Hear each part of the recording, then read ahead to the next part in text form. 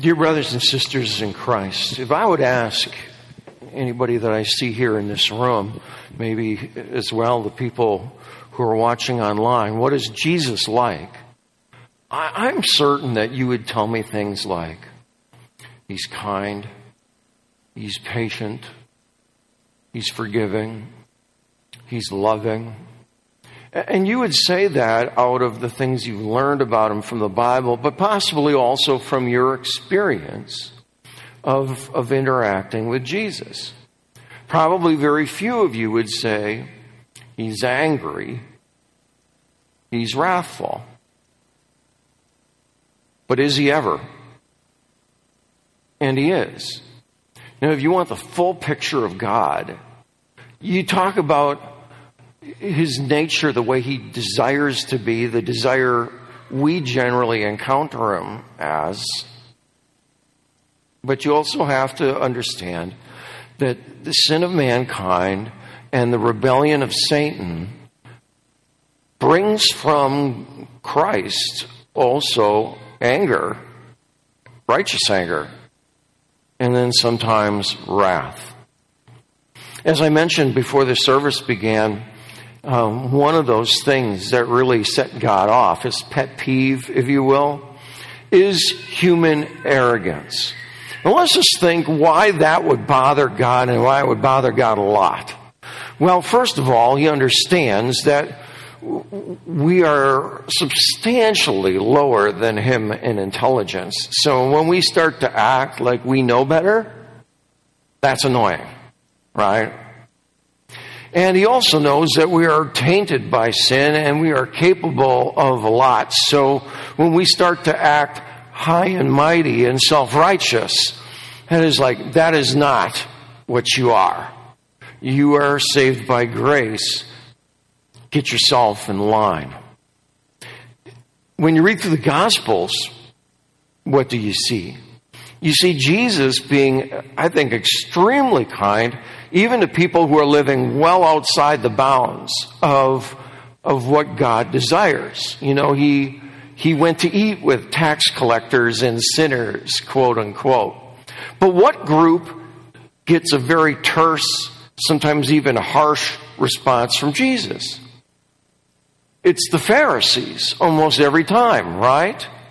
What's wrong with the Pharisees? How would you describe them? They are self-righteous. They believe themselves to be a better understander of the law than Jesus. They are always trying to trip Him up. And they get from Jesus just what you would expect. Harsh condemnation in many cases. Not that all of them were treated that way. I mean, Paul was a Pharisee. But the majority got that from God. Well, what about Job?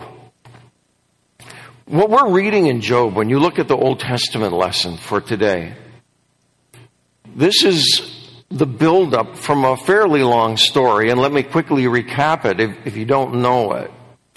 Job was a man, we're not really sure when he lived. He could have lived actually before Noah's flood.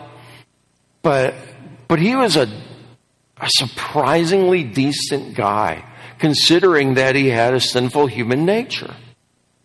And God was very, very pleased with him. And God blessed him a great deal because of how he lived.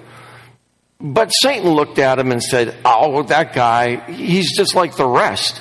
He's going to curse you to your face if you take away your blessings. So it did become a test of Job, and a harsh one at that. Satan was allowed to take away a chunk of his family, all of his riches, and then his health in a very painful way. But they couldn't take away his life. Then along come three quote-unquote friends. And the friends give him long speeches basically saying, confess what you did. God only does this to people who deserve it. And Job says, I can't think of anything. Accuse me if you know what it is. But I believe that I've kept my ways upright. And finally, after enough pressure, you get to chapter 31 of Job, and Job finally says, and he doesn't just say it the way we might. He says, God, you're unjust. And then God comes back to him, first in the words of a person named Elihu, and then what we're reading here in chapter 38 is God speaking directly to Job out of a whirlwind, a little mini tornado he creates to reveal or to conceal his presence. And he gives this sort of long challenge to Job. Job, what do you know? Where were you? How can you say I'm unjust? You don't even know what's happening. And in the end, to Job's credit, Job says, you're right. I take back my statements. So even a little moment of arrogance from Job in the midst of some pretty severe suffering gets a stern rebuke from God. Now, as I read God's rebuke, I thought, what would we say to these rebukes? What would our society say about all these things? And what does God think about it? I mean, most of these things are connected to the idea of creation. And what would society say? Well, it says in a very arrogant way, we know because we discovered that all this beautiful stuff, all this complexity can happen basically by chance. And we rest on that. Like that is a really proven thing. Wow. And we say it not because we were there, but because we look at forensic evidence that we are interpreting. And interpreting through a lens that says God can't exist. So if you're going to look at something with the lens that says God can't exist, what answer are you going to come up with? God can't exist, right? I mean, it's predetermined. But don't be fooled by these things. This poisonous ideology has been around now for 150 years, but it's had some glaring holes that you don't see, Bill Nye the Science Guy bringing up to you. What glaring holes are there? You should know them. First of all, natural selection and that idea of how things are created has to start somehow. You have to have the first living thing to ever grow any other living things from it. How do you get the first one? We used to think that the first living thing was extremely simple. And then we developed for ourselves scientific means of peering into the workings of the cell and found out it is not simple at all. It's like a micro factory. It's extremely complex, the simplest thing. And you can't claim that natural selection created that factory because non-living things are not impacted by natural selection. So when NASA gets all excited and says, there's water on this planet, you know what? We're not making Kool-Aid. We're making a living thing. You need more than water. And even if you say, oh, look, there's amino acids in this stuff. No, you don't just need any amino acids. You need all of one kind, a left-hand kind, and they all have to work in concert. You're not there. It's not that easy. And when you look at the odds, you don't say, we got lucky. You say, this didn't happen this way. And then you move on and say, okay, let's, for sake of argument, say the first living thing's around. Now how do you make it into a human being? And natural selection happens. But it only happens at the lowest level, at species level. It can modify a living thing. Yes, but it can't modify it into a different living thing. It has never been shown. In fact, when you look at what's necessary genetically, there's no imaginable way that that's going to happen. What you are asking blind selection to do is a virtual impossibility, because natural selection needs something to select. And we know what mutations do and what they're capable of.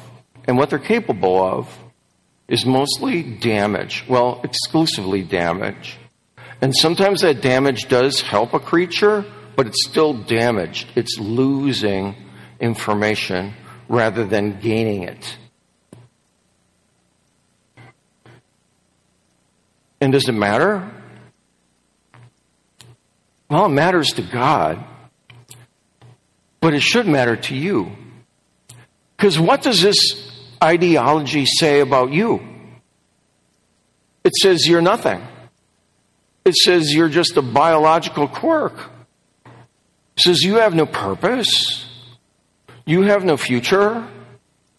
You are nothing. And that's the ideology we run to grasp hold of that makes no sense at all. It is also given rise, because people of that ideology want to say, oh, religion causes all sorts of strife. Darwinism created the Nazi Party. Hitler admitted he was just trying to do what evolution was trying to do and to speed it up. It's the religion of the Jews that gives value to people, and that would include Christianity. That's the problem. So the Nazi Party, is that a good thing? Did it do a lot of good for the earth? Or how about godless communism? Same thing. How many millions, hundreds of millions of people were put to death by that? And what does that mindset still threaten us to do? Granted, Russia is not technically communist, but the mindset that says people are worthless still runs pretty darn deep in those countries. So that's one kind of arrogance that God cannot stand. But there's another that stands to be even more dangerous. It's the belief that we can control what we can create. There's a story in the Bible. I think it's a weird story still.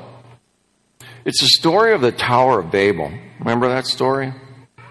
For the longest time, I said to myself, this has got to be a myth about how there's different languages. But then I realized what God was really trying to do. He was trying to slow our roll a little bit, to keep us from advancing. He was not threatened by the ability to build a tower.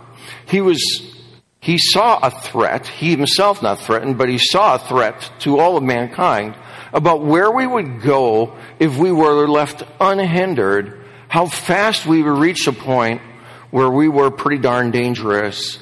And I'm afraid we have arrived at that point. We're pretty darn dangerous. How are we dangerous? 3 things I will mention. One of them I was involved with personally. They're all potentially good and useful things.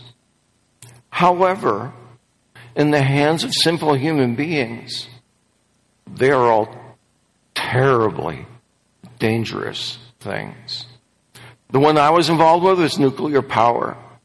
Nuclear power keeps the lights on. Nuclear power could be managed. Nuclear power also can be used to create a weapon, and we have not lived past the danger of this weapon that could in a day render this planet uninhabitable. And then biological modification. We don't know how to spell out, using DNA, and how to make a creature. All we know is that certain sections do certain things. So we are cut and paste people. We can cut and paste and maybe make an improvement. But we don't always know what cut and paste will produce.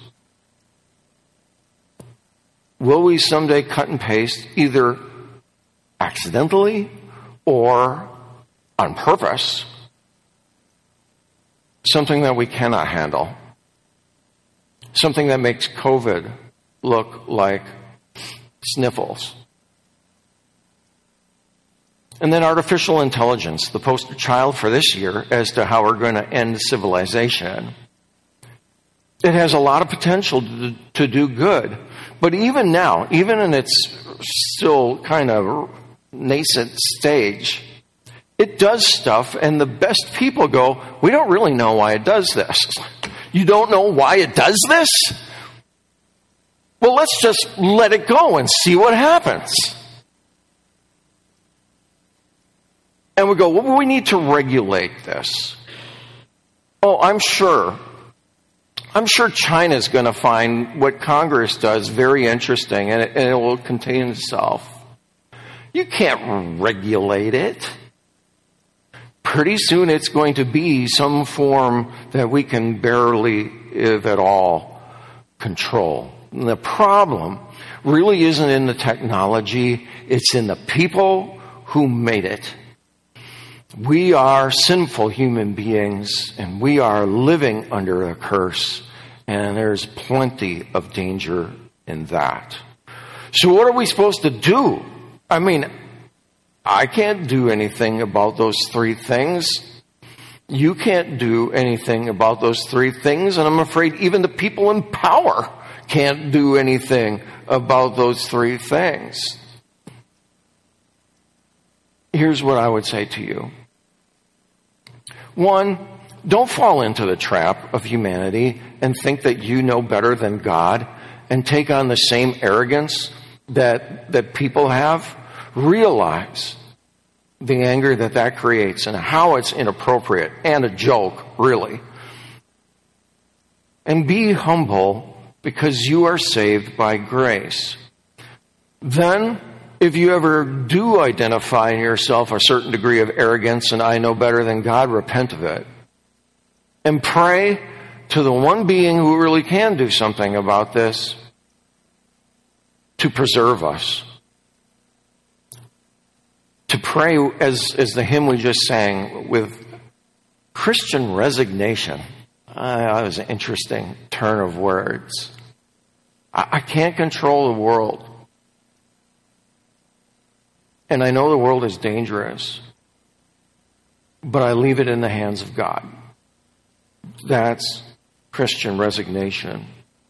And then, I could see people looking at these things and going, let's build a bomb shelter. Let's go seal ourselves in some sort of baggie until it's all over. And I would say to you, no. You live aware of these things, but you live unafraid. Because even if the worst of it happens, you are connected to Jesus Christ. You have existence beyond anything this world can throw at you. So you can live in peace and boldness, but not in arrogance. In Jesus' name, amen.